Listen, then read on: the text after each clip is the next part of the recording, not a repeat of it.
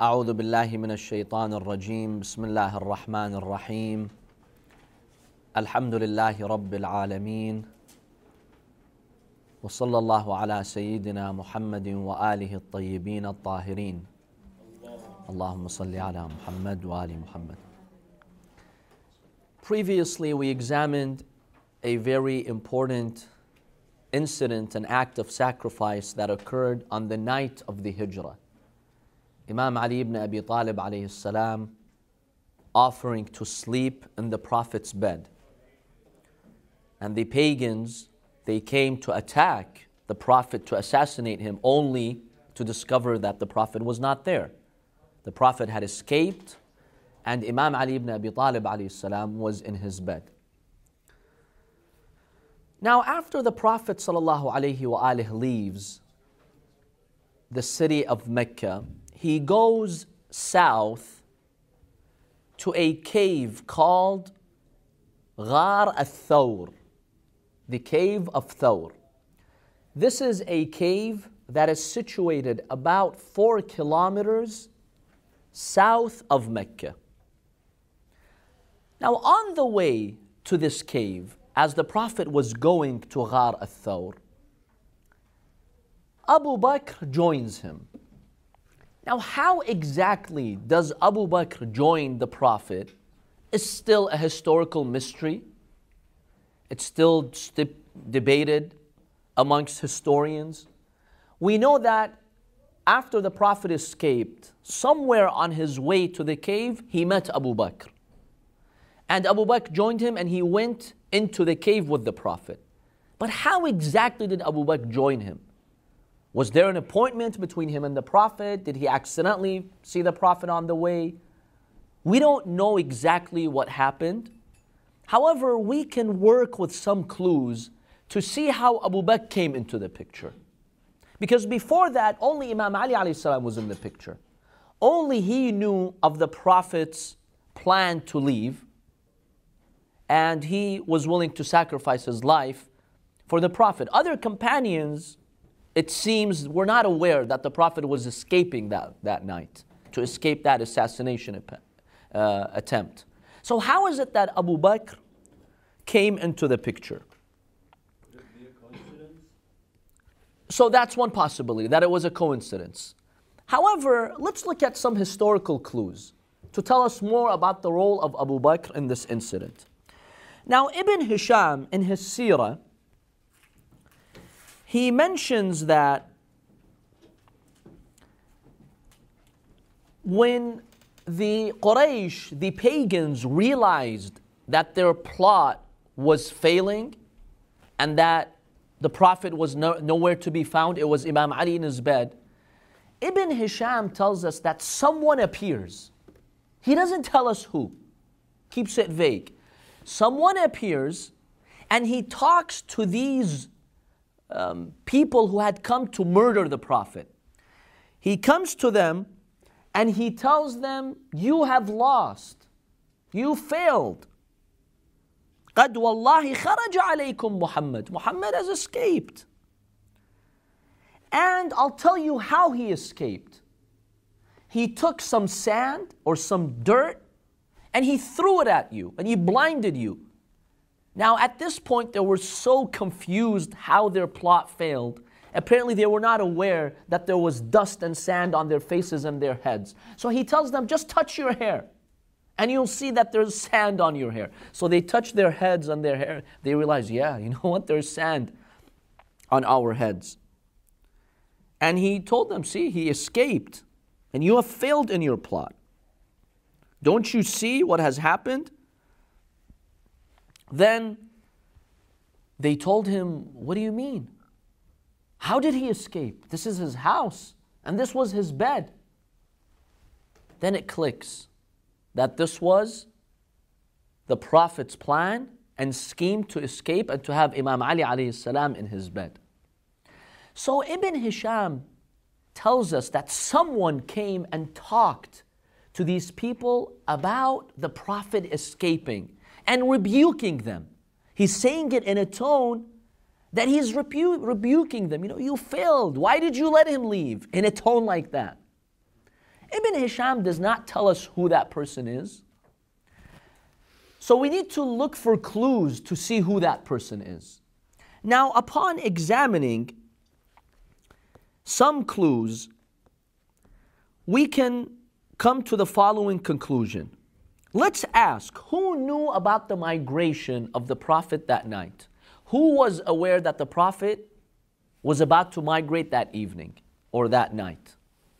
Of course, Imam Ali alayhi salam, because the Prophet had told him and he had asked him to sleep in his bed. So Imam Ali alayhi salam knew about this. Who else? But that person is not Imam Ali because Imam Ali was in the room. So who's this person talking to these pagans and telling them, shame on you, you missed your opportunity, he left. Just touch your head and see the dust that he threw at you. Who's that person? Now, if we look at historical clues, Ibn Ishaq, who's also an expert on the Prophet's biography, and he has a seerah work, Ibn Ishaq says, وَلَمْ يعلم فيما بلغني ولم يعلم فيما بلغني بخروج رسول الله صلى الله عليه وآله. He says, as far as I know, no one knew that the Prophet was leaving that night except Ali and Abu Bakr and the family of Abu Bakr. He says only these three were aware that the Prophet was leaving that night. Imam Ali, obviously, the Prophet told him. So Ibn Ishaq is telling us here that Abu Bakr also knew that the Prophet was leaving that night. He was aware. Okay, let's ask this question. Ibn Hisham tells us this mysterious figure appears out of nowhere and he talks to them. And he's comfortable with them because he's talking to the pagans, he's having a conversation with them, he's telling them, touch your hair, he's escaped. So it seems that he was aware of their plot and he was also aware that the Prophet was escaping. Now, I'm not here to draw any concrete conclusions. You make your own analysis. Ibn Hisham tells us this person appeared and had this conversation. Ibn Ishaq tells us two individuals knew about the Prophet's migration. Imam Ali alayhi salam and Abu Bakr. And yes, he says Al-Abi Bakr, the family of Abu Bakr. But the family of Abu Bakr, they were not close to the Prophet. They were not people who knew what the Prophet was up to, where he's going. They were not. Only Abu Bakr was, a companion who was around. But as for the family of Abu Bakr, they weren't that close to the Prophet. So, if we want to historically analyze this and put the clues together, what is this indicating? This could indicate that he was aware the Prophet was leaving that night, and he was also aware of the assassination attempt, the plot to kill the Prophet sallallahu alaihi wasallam. How did you get the privilege to know that? That they're assassinating? No, that the Prophet is... Okay, how did he come to know that the Prophet was leaving that night?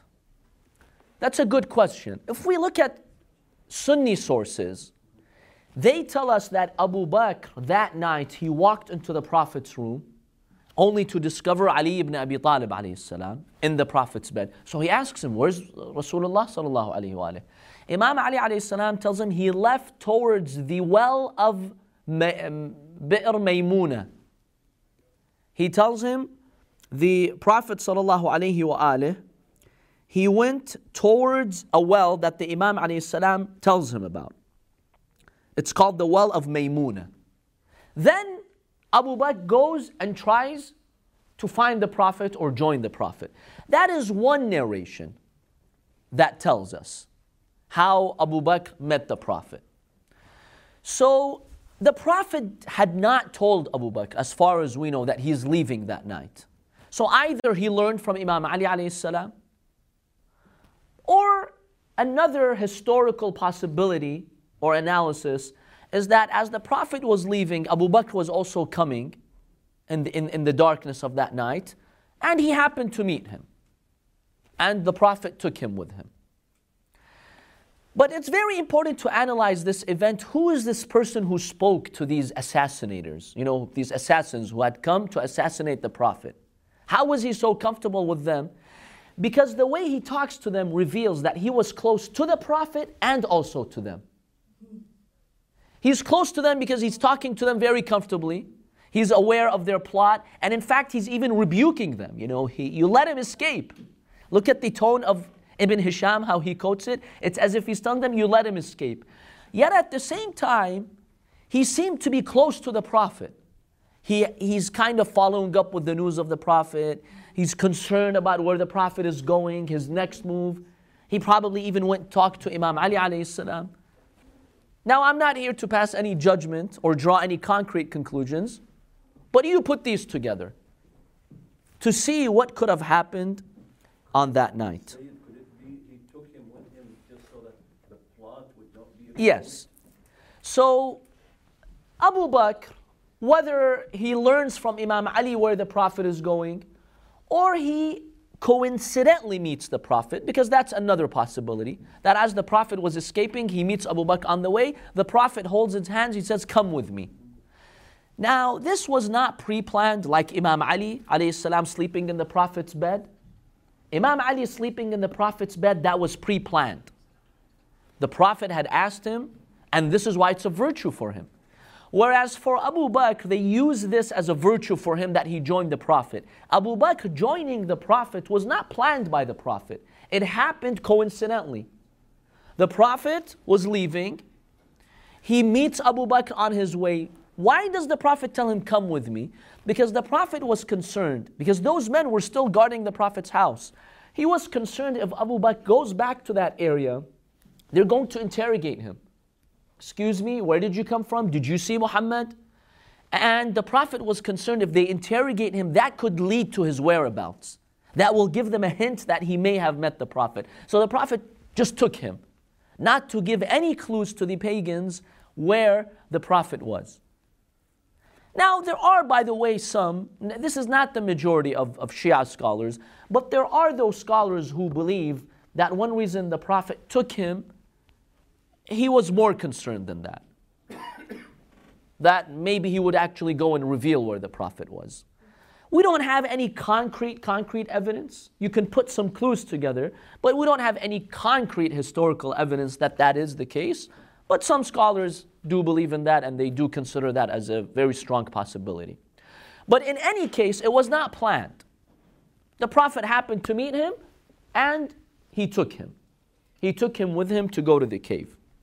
So he couldn't have spoken to the pagans, therefore, if he went with the Prophet, right?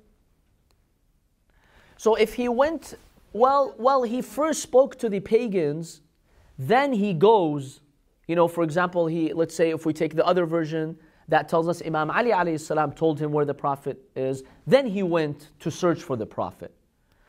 So we don't know exactly who spoke to the pagans, but there are indications that could have been him. And if he did speak to the pagans, we could say that later he went, in a different direction. Maybe he also was searching for the Prophet. Then the Prophet took him with him so he doesn't go back. And they would interrogate him and try to find out where he is.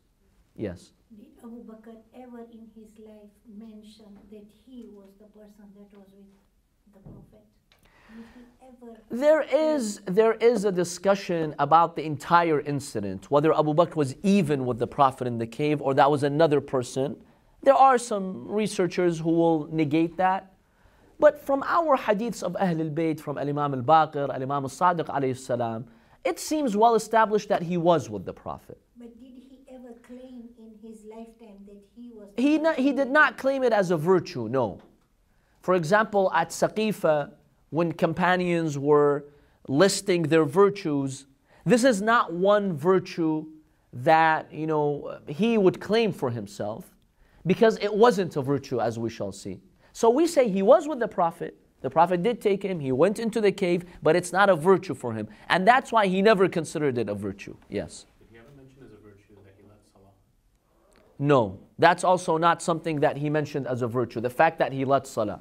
Because we believe in our correct historical sources that he tried to lead Salah, but then the Prophet ﷺ told Imam Ali or Ibn Abbas to carry him as he was very sick. Aisha sent her father. When she saw the Prophet was ill, She told her father, why don't you go and lead the salah? When the Prophet heard, he was upset and disappointed. So he told them, even though I'm sick, it's very hard for me to pray, but take me. And he made it a point that he would lead the prayer. And he never mentioned that as a virtue, no. Abu Bakr at Saqifa and even during his caliphate, he never said the Prophet appointed me to lead the salah. That's not a virtue he mentioned. And the cave is also, not a virtue that he would mention. So we do believe that he was with the Prophet. There are some who've tried to refute that and they bring their own evidence. I myself don't think their evidence is strong enough. So he was definitely with the Prophet. But now let's examine whether that was a virtue or not. Because the verse of the cave is considered the biggest virtue that they have for Abu Bakr. He's the companion of the Prophet in the cave.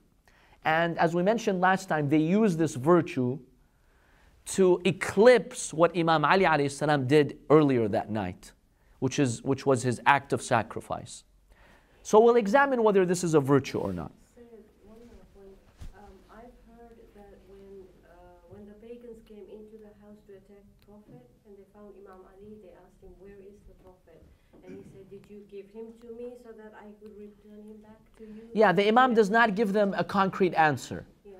According to some sources, he says, I don't know exactly. According to some sources, he just, gives them a very vague answer. So the Imam doesn't tell them. Of course, he doesn't tell the pagans where the Prophet is. Now, Sunni hadiths, there are some hadiths that say he told Abu Bakr where the Prophet is, and that's how Abu Bakr joined him. Some of our scholars have disputed whether Imam Ali did actually tell Abu Bakr. So a very likely scenario is that he just coincidentally met the Prophet, and the Prophet ﷺ took him with him, so his whereabouts would not be exposed by the pagans. How come the pagans never took their anger when Imam Ali did that? Because they were shocked to see Imam Ali. They tried. Remember, as we mentioned, Khalid ibn al-Walid, he was holding his sword and they wanted to attack Imam Ali. Imam Ali alayhi salam leaped out of his bed. He twisted the arms of Khalid ibn al-Walid. He took the sword from him. And that scene was so frightening to them to see a 23-year-old young man humiliating their warrior Khalid. So as the historical hadith says, they started running like sheep. So Imam Ali alayhi salam was tough and brave. Very, very brave. And, they also saw no point in threatening Imam Ali to tell them where the Prophet is. You could say, but in the end they could have, grabbed him and put the sword on his head, tell us where he is or we'll kill you. Why didn't they do that? Because what? They had a man on the inside. Well, in addition to that, why wouldn't they try something like that? Yes. Were they too scared to do it? They were scared, but they could have, asked for help and gotten 100 people to hold Imam Ali alayhi salam. Why didn't they try to threaten Imam Ali to force him to tell them where the Prophet is? Because they knew Imam Ali's loyalty. If the guy is sleeping in the Prophet's bed and he's willing to die, what's the point of threatening him? He's not going to tell you. He's sleeping there, waiting for the swords to come at him. So they knew Imam Ali alayhi salam would not budge. It was very clear to them. So they thought it was pointless. Let's just leave him. Because if he's willing to die, obviously he's not going to respond to their threats. Exactly. Yes. Right. So Sayyid, what did they had planned in case that they actually succeeded and they had the whole idea that they would gang up a bunch of different people? What did they have in mind if they did actually succeed? Were they gonna blame themselves, or were they just gonna take? Yes, their plan, as we mentioned last time, to have 15 men from 15 tribes, all of them together participate in the act of killing the Prophet. That way, no one single tribe would claim responsibility. All the tribes in Mecca would claim responsibility. What is Bani Hashim going to do? Go to war with every tribe? It's not possible. So they would have made a blood money settlement. They would have given the diya, and that's it. It would be over. Because if one tribe would attack the Prophet, they would be in trouble with Bani Hashim. Bani Hashim would retaliate. But when you have 15 tribes, that's most of Mecca, you can't go to war with everybody. That was their evil plot. To kill the Prophet without having any tribe hold responsibility for it. So in any case, the Prophet ﷺ, along with Abu Bakr, he goes towards the cave. They realize that their plot failed. So what do? They go and bring a qa'if. Qa'if is a person who's an expert in feet and footsteps. In the past, you had people like that. Just like today, you have palm experts. What do you call them? You know, those people who read your palm and they tell you all about you? Palm readers, right? You had foot readers back then. And basically, they brought an expert who would examine footsteps on the sand, and he could trace those footsteps and tell who the person is. So they brought someone and they told him, look around the house of the Prophet, try to locate the Prophet's footsteps and see where he went. So he came and he was following the footsteps of the Prophet until he reaches a point, he tells them, look, somebody else joined the Prophet. That's the area where Abu Bakr joins the Prophet. He tells them now there's two people. First it was the Prophet alone, now you have an additional person joining the Prophet. So they go and they follow the footsteps. They go south 4 kilometers, about 2.5 miles south of Masjid al-Haram. They go south following the footsteps until they reach a cave. This cave had 2 mouths, 2 openings, one on the eastern side, one on the western side. The footsteps led them to which side? The western side. The western mouth opening of the cave. Now once they reach the mouth of the cave, they found something unusual. The footsteps clearly lead into the cave. I mean, they just stop at the opening of the cave, meaning the person who was treading this path yesterday definitely went in there. But they see 3 unusual things or signs at the mouth of the cave. First of all, there were a lot of tree branches covering the mouth of the cave. So you have to kind of, move them around in order to get in. That's number 1. Number 2, they saw a wild pigeon. It had nested on the branches of that tree, which was at the mouth of the cave. And the pigeon was sitting there on its egg. Now, with a wild pigeon like that, if you try to move the branches and get in, first of all, you would have probably dislocated the nest, the egg would have fallen out, and the wild pigeon would have left. So for the wild pigeon to be there in that state, it indicated to them that for many, many weeks or days, this place has been deserted and no one entered the cave. That was the second sign. The third one was the spider that Allah subhanahu wa ta'ala sent to the mouth of the cave, and that spider had formed a web completely sealing the mouth of the cave with its web. So they realized, okay, it's impossible for him to have entered so recently. So that qa'if, that expert of footsteps, when he looked at that scene, he was puzzled. He told them, look, the guy you're looking for, either the earth swallowed him or he just flew in the sky. I don't know what happened to him. But he did come here. But then what happened, we don't know. So the Prophet and Abu Bakr, they were in the cave at that time and they were listening to what they were saying. So that's how Allah subhanahu wa ta'ala protects His Prophet in the cave from these evil mushrikeen. Now, by the way, speaking of the cave, I remember many years ago, I was in Manchester in the UK. I was speaking at a conference on Al-Imam Al-Mahdi Ajjalallahu Ta'ala Farajah. One of the people at the conference posed this question. He said, you Shia, you have this very silly belief that your Mahdi, your Imam, went hiding into a basement in Samarra. What is this nonsense? If Imam al-Mahdi is really the Imam whom God has appointed, and he is divinely guided by God, what's this nonsense for him to go and hide in a basement? So I told him, first of all, that basement was his father's house. Some people just don't know the historical context of what happened. Bani al-Abbas had guards intruding into the house of Imam al-Askari to search for a potential heir to Imam al-Askari. They had heard something, maybe he has a boy or a child, so they were searching. Now imagine if the authorities are in your father's house, your own house, right? And they're searching and you could go into a basement or somewhere to hide. Is that unnatural? That's his father's house, for God's sake. What's so unusual about that? That's the first point. Then I told him, look, the same God who protected his messenger in a cave from the unbelievers can protect his representative in a basement. What's the difference? If you want to make a mockery out of the basement story, well, non-Muslims can also make a mockery out of the cave story. Your messenger hid in a cave and some spider came out of nowhere. What is this nonsense? The same God who will protect Rasulullah sallallahu alaihi wasallam in a cave and have him hide there can have Imam al-Mahdi hide in a basement. What's the big deal here? What is so illogical about that? If Allah subhanahu wa ta'ala wants it. So Allah subhanahu wa ta'ala does protect the Holy Prophet sallallahu alaihi wasallam while he was in the cave. Now, let's examine something very important over here, which is the verse of the cave, which is highly cited amongst other schools of thought as a very huge virtue for Abu Bakr. Let's examine in detail this verse. So, the verse of the cave is in Surah At-Tawbah, verse number 40.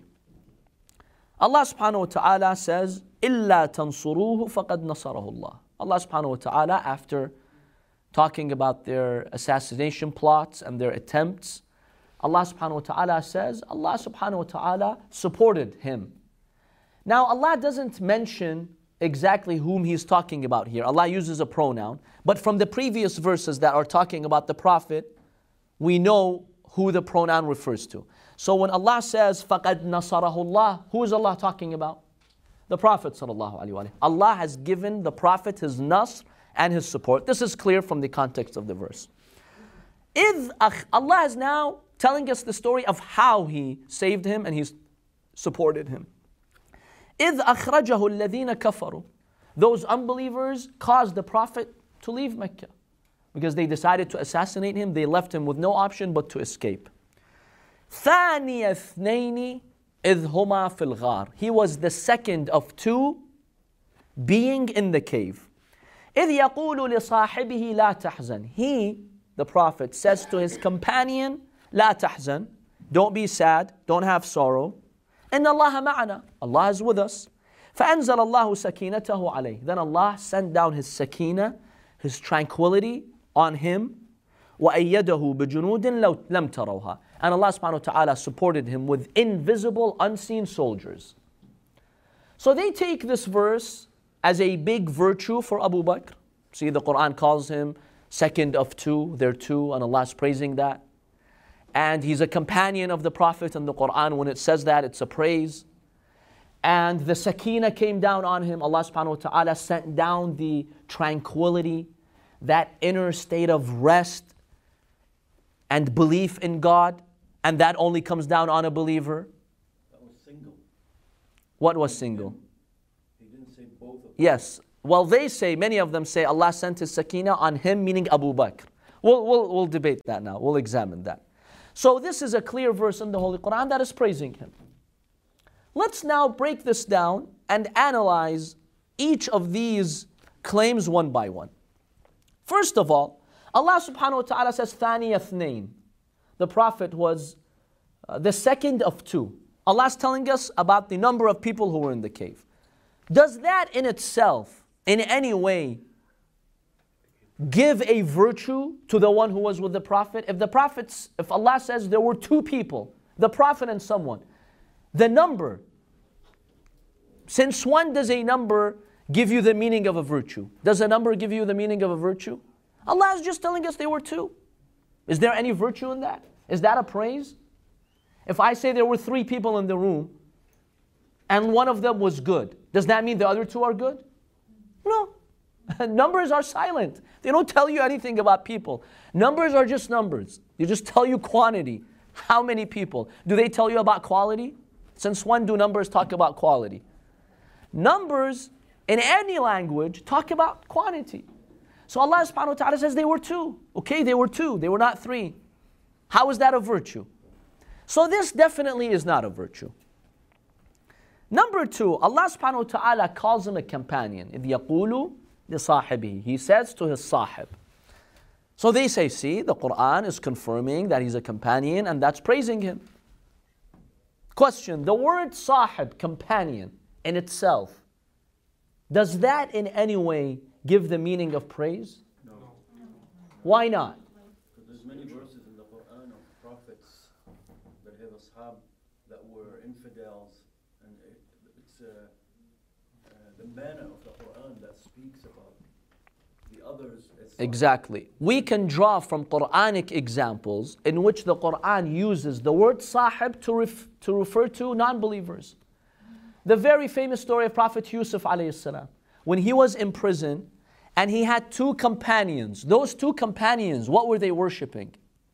Idols. And that's why he gave them advice. How does he address them in the Quran? What does he tell them? Ya sahibay sijn. Oh, my two companions of the prison. Does that mean the Quran was praising those idol worshippers? In fact, he's rebuking them. He's telling them, isn't worshiping one God better than all these idols that you're worshiping? So the Quran considers an idol worshipper, an unbeliever, to be the companion of Prophet Yusuf alayhi salam. That means the word companion in itself does not denote any special virtue. It just means the one who's with you. That's it. That person who's with you can be good or bad. So this in itself does not in any way give you the meaning of virtue. Yes? Okay, about the two companions in the prison for Nabi Yusuf, didn't they convert and become and believe in Allah? At the point when he was talking to them, were they believers or were they idol worshippers? When he called them my companions, they were idol worshippers. Okay. So that means you can call an idol worshipper a companion. That proves the point. Regardless of what happened to them after that.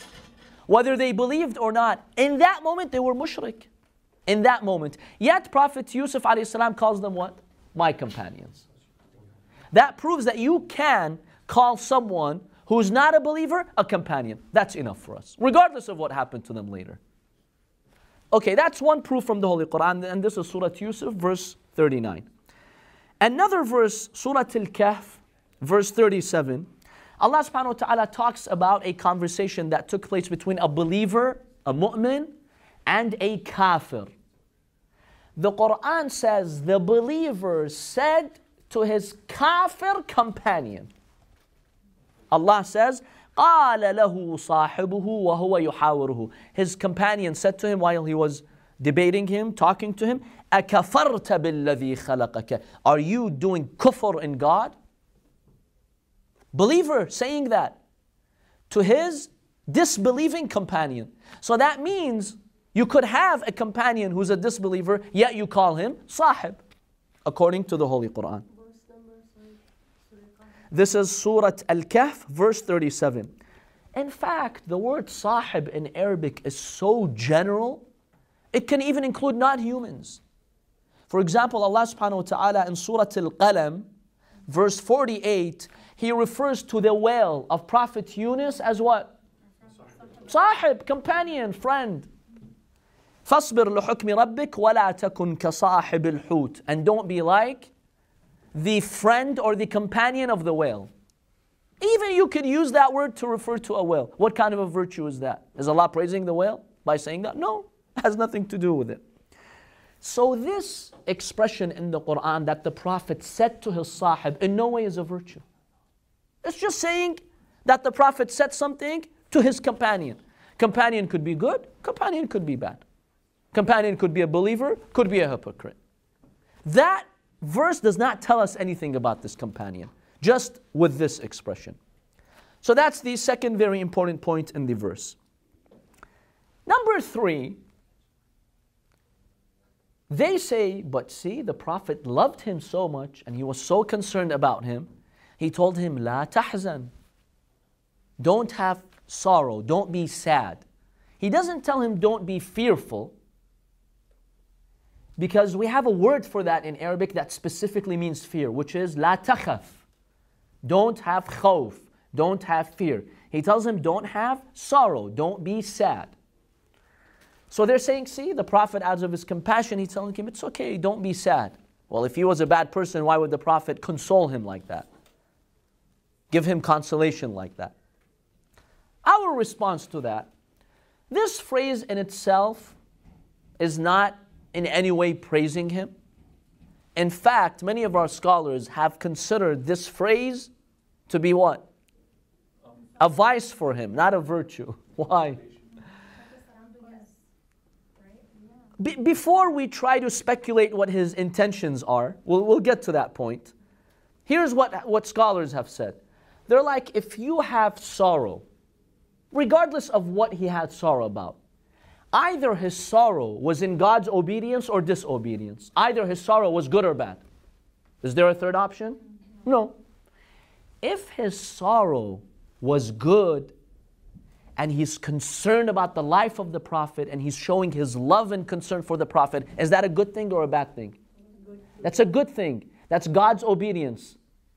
If his sorrow was in God's obedience, why would the Prophet prohibit him from obeying God? Why? If what he did was good, why would the Prophet prohibit him and tell him, don't be sorrowful? Because the Prophet never prohibits you from doing something good. And if it was bad, well, that's why the Prophet prohibited him. So that's the argument many scholars have made, yes. This la in Arabic grammar, is that la and nahiya? This is la and nahiya, yes. La tahzan. And that's why it is what? Majzoom. Because la and nahiya, the prohibiting, no, don't, the imperative, don't, it makes the verb after it majzoom. And that's why tahzan. It's not tahzanu. Because a fi'l mudara' is what? Marfu'. But over here it is majzoom, that's why it has the sukoon. Yes. Almost in the Quran it says, فَأَنزَلَ سَكِينَتَهُ عَلَيْهِ is singular. We'll get to that. Yeah. We'll analyze that phrase. And that's a very powerful argument that we can make. Now, what is my personal view about this argument our scholars have made? That the Prophet telling him, La tahzan, indicates that he was disobeying God and that his sorrow was negative, uncalled for, and that's why the Prophet prohibited him. I myself, I'm not sure how valid this argument is, because we do have many instances in the Holy Quran in which this word is also used for prophets, for righteous people, such as Jesus ﷺ telling his mother, La tahzani, don't have sorrow. When she was about to give birth, he told her, don't have huzn, don't have sadness, right? It doesn't mean that what she was doing is necessarily bad. And we have, a number of other verses like that. So, it's not clear to me that that in itself indicates he was disobeying God. But it's also not praising him. We just don't know why the Prophet said that to him. It could go either direction. So that in itself is not proof that he's being praised. But is it proof that the Prophet is rebuking him for that sorrow? It's not that clear to me, to be honest. But many scholars have said that. For me, it's not that clear. Yes, for me, the word choice that God used is alarming. Because if it was just fear that he had, the Prophet is going to be killed, maybe he will be killed, the Quran should have said, La takhaf, don't be fearful, Allah will protect us. But he had huzn, he had sorrow. See, huzn in Arabic is grief, sadness, sorrow. Why? In that state, why would you have sadness or grief? You do the judgment. Why are you sad? See, if somebody is about to attack you and you're about to get killed, you're not sad. You're what? You're scared. You're in fear. Why does Allah subhanahu wa ta'ala not use that word which specifically means fear? And Allah uses a word that means sorrow, sadness. You're about to get killed. What are you sad about? You do the judgment here. But it's very important why Allah subhanahu wa ta'ala uses this word and not why la takhaf. Because in normal usages, that's exactly what you tell someone. You tell your friend, don't get scared. You don't tell him, don't be sad, don't be sorrowful. Sorrow is when you've missed something. Right? He knew if those guys came and got to them, he was safe. They're not going to kill him. Unless if they don't get to them. That's a possibility. That's definitely a possibility. So it's very interesting why Allah uses this word. In any case, what is very clear to us, it's not a praise. Now, what is it exactly, what his intentions are? Allahu A'lam. God knows. But is that in itself praising him? In no way is that praising him.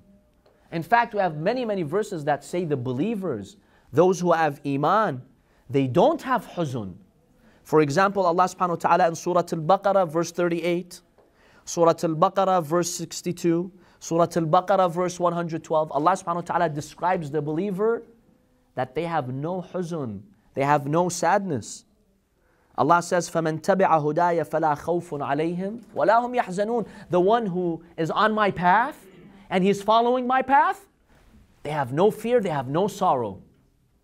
Whereas this guy had sorrow. In another verse, Allah subhanahu wa ta'ala is talking about those who believe and do good. Allah says, فَلَهُمْ أَجْرُهُمْ عِنْدَ رَبِّهِمْ. Allah will give them their reward. وَلَا خَوْفٌ عَلَيْهِمْ وَلَا هُمْ يَحْزَنُونَ. They don't grieve. They don't have sorrow. And look at Imam Ali on that night. Even though the danger is surrounding him, did he have any traces of sorrow? No. No traces of sorrow. In fact, when the Prophet told him, I'll be saved and you'll be sleeping in my bed, he even smiled, he even laughed. Look at the contrast. And then look at the Quran and talking about the believers, Allah says they don't grieve, they don't have sorrow. So we have many, many verses. Surah Al-Baqarah verse 277, Surah Yunus verse 62. Ala inna awliya Allah, the true friends of God. La khawfun alayhim wa la hum yahzanun. There's no fear, there's no sorrow. Yes. Does the Prophet, as he's leaving his house, witness what's going to happen? Because I've heard people say that he was able to walk past them while they were standing up there, but he was like, they weren't able to see him in a sense. Yeah, the Prophet cast dirt into their eyes. And he recited a verse from Surah Yasin, which is called the verse of the barrier. That's why they didn't see him. Now, the next part, Inna Allah ma'ana, very briefly. The next part, Inna Allah ma'ana. God is with us. See? God is with Abu Bakr. Well, the Holy Quran tells us what? God is with everyone, everywhere.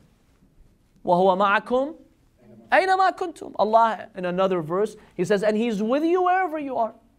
Is that praise? And Allah is not talking about the believers. In fact, in that verse in which Allah subhanahu wa ta'ala says that, He's talking about people who whisper and they think God can't hear them and they're conspiring. Allah says, look, don't conspire. I'm with you wherever you are. Is that a praise? Obviously not. So the Quran saying the Prophet told him God is with us, that means God is watching. He's here. Don't be so worried. Right? Allah is the master planner here. That in no way is praising Him. God is everywhere. Even if the unbelievers are there, Allah is still there. So that in itself is not a virtue. The final point, and this is the most powerful point. If you look at the context of the verse, Allah is using the pronoun to refer to the Prophet. أَخْرَجَهُ. They caused him to leave. Allah subhanahu wa ta'ala supported him. He told his companion, God is with us. Then Allah says, He sent down His sakina on him. Who's that him? No, it's either the Prophet or that companion. One of these two. Who's sakina, that tranquility in the heart? If it's continuously about the Prophet, that means the sakina was... They make the argument that it's Abu Bakr because the Prophet doesn't need the sakina. He already has the sakina. This is negated by other verses in the Quran, which clearly state, in other battles, for example, Allah subhanahu wa ta'ala sent His sakina ala rasulih. So the Quran does state very clearly that the sakina comes down on the Rasul. So their argument that the Prophet doesn't need sakina is invalid. No, in fact, the sakina always comes down on the Prophet. So if you look at the context of the pronouns in the Arabic language, the pronoun is referring to the Prophet, not to the companion. That would be uneloquent for the Quran to make the pronoun go against its context and refer to the companion.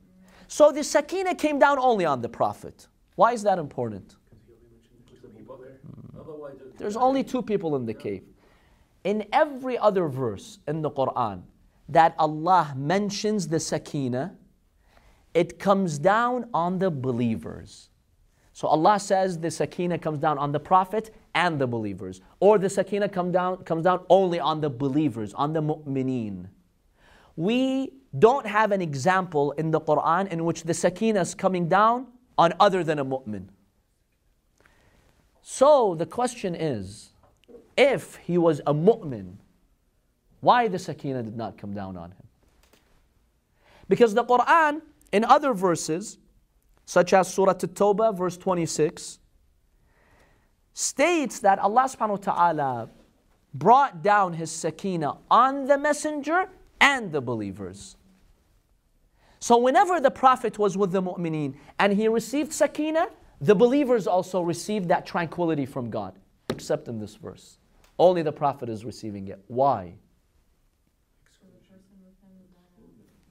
Well, you draw the conclusion. Why is he being denied the sakina of God? Why? Otherwise the verse will say alayhi. Tells us it should have been alayhima, yes, on both of them.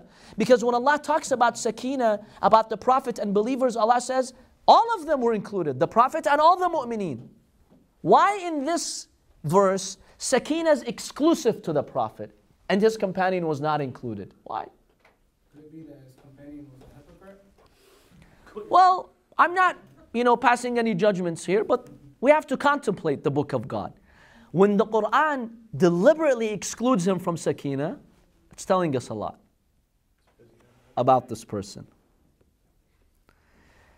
So, brothers and sisters, with that, we will end this course on the biography of the Prophet ﷺ. We will resume, inshallah, on October 1, and we will transition into the Prophet's migration to Medina. The Prophet stays for 3 days in this cave. Next, we'll examine what happens. Imam Ali comes, he brings him food. The Prophet, makes a few requests for Imam Ali alayhi salam to fulfill. So we'll examine that in the upcoming school year, inshallah. وصلى الله على محمد وآله الطاهرين.